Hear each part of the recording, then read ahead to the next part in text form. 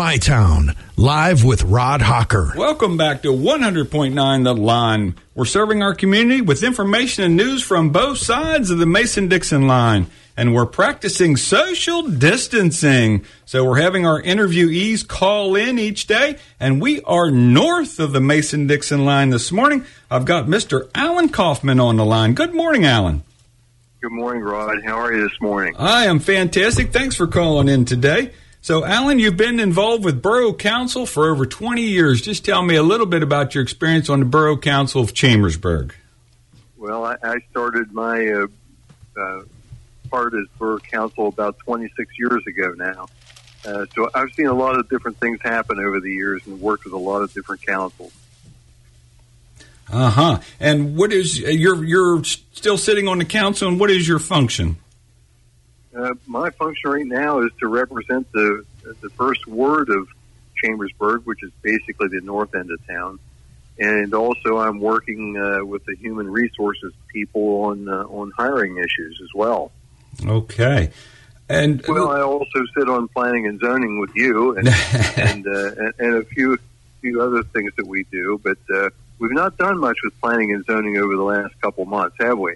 No, we haven't done much this year. It seems like, boy, oh days, it seems like forever since we had a meeting, and that's one of the questions I wanted to ask you. How are Borough Council meetings being conducted currently?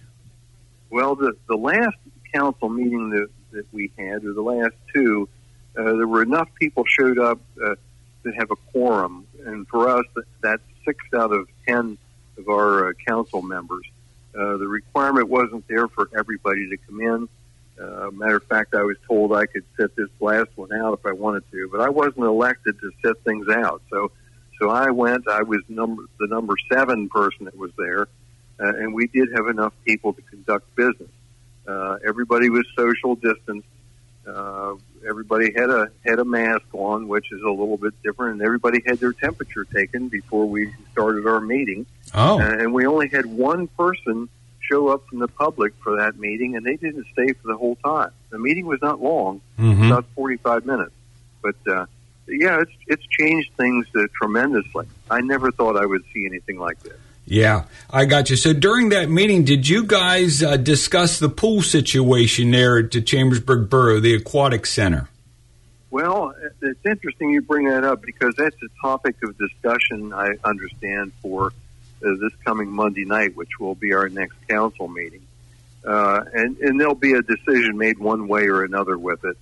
Basically, I think they're going to follow the governor's guidelines with the things that are happening now. And if they do not get the green light to open probably by the 3rd or 4th of July, I would expect that the pool probably will not open this year. That's just my guess. That's not any policy, but that's just where I think we're at.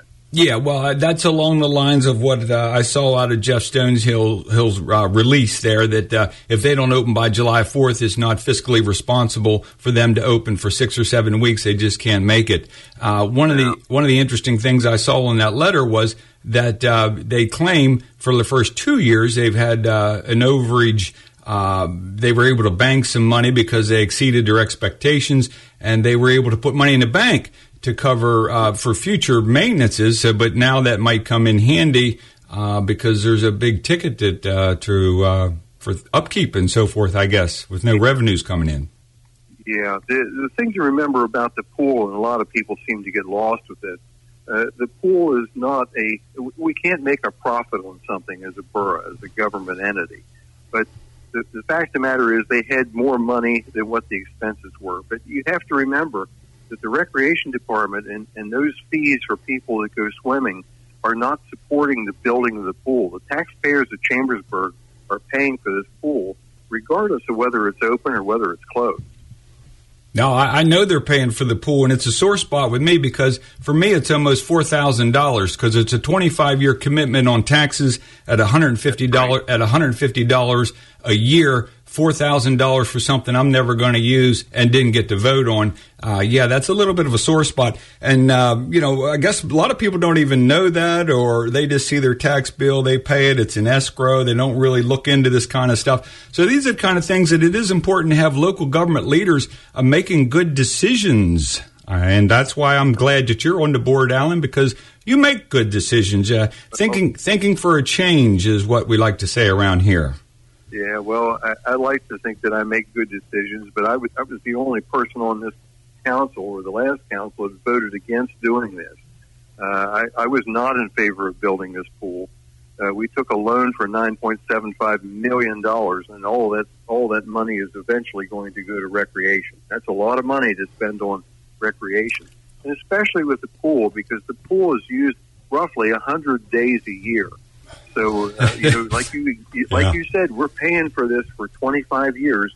So now I guess we're down to after this year, about 22 more years to pay for it. And I just don't see at the end of that time, I doubt that tax will go away. I've never seen a tax go away or a fee. No, I agree with you 100%, Alan. And that's what I said, too. I said, well, now, why in the world are you spending? And I said $8 million. I didn't realize. I knew it was over $8, but, that's about what it was for the pool. But the total loan that was taken out, the bond that was taken out, was $9.75 million. Wow. And, for something that's open 2.5 months out of the year, basically, I think is just not a good decision. I mean, that's where I have the issue. I mean, if you want to do something, spend it for something that's going to be open all year long that the residents can enjoy year-round, and that makes sense. But anyways, well, Alan, we're running out of time here in the first segment. I got to get a word in from our sponsor. We're going to be back with you. This is 100.9 The Line. My Town, live with Rod Hawker. Welcome back to 100.9 The Line with information and news from both sides of the Mason-Dixon line. And I've got Mr. Alan Coffman from the Borough of Chambersburg there, sits on the board. Oh, man, thanks a lot, Alan, for being with me again this morning. Thanks for that information on the first segment. We learned a lot. Of course, as always, I know you're a plethora of information, so that's why I wanted to have you on. Alan, I'm going to touch base on this right now. Yesterday, Mr. Bietsch, Walt Bietsch, the mayor of Chambersburg, came out with a statement. Elia came out with a statement out of the borough regarding this COVID-19 declaration order.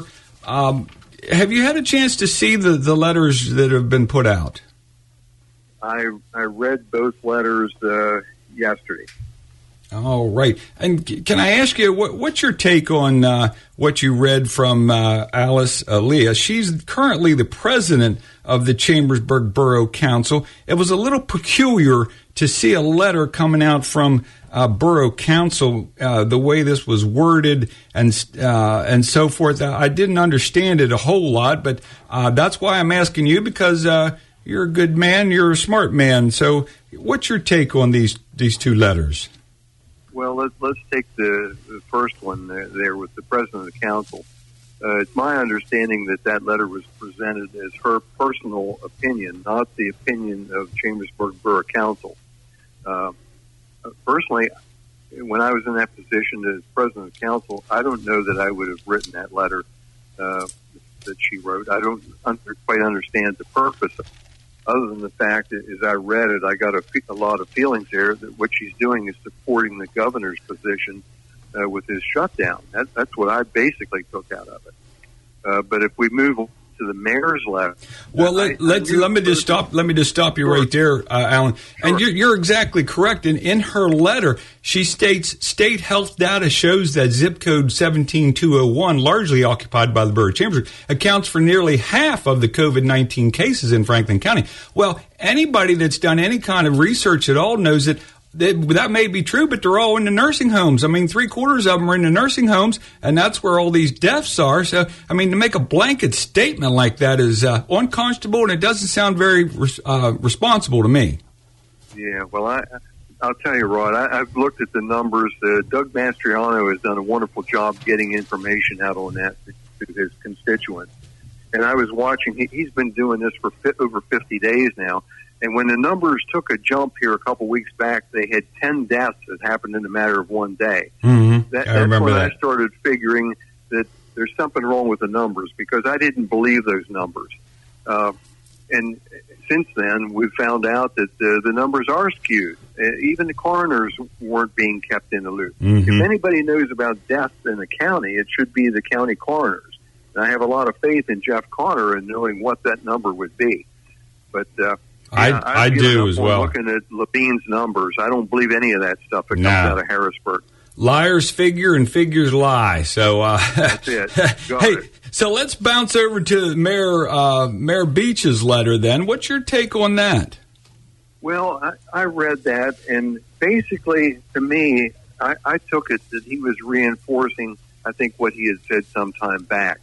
I think the department, the take that I got from it is the department is in an education mode that they're going to go out and give people two pieces of paper. The one that says what businesses can be open, and the other one from the Department of Health, which comes from Dr. Levine. And they're going to give them those and tell them that that's what's going on with the state. I do not see these officers going out and writing citations or tickets or whatever you want to call it.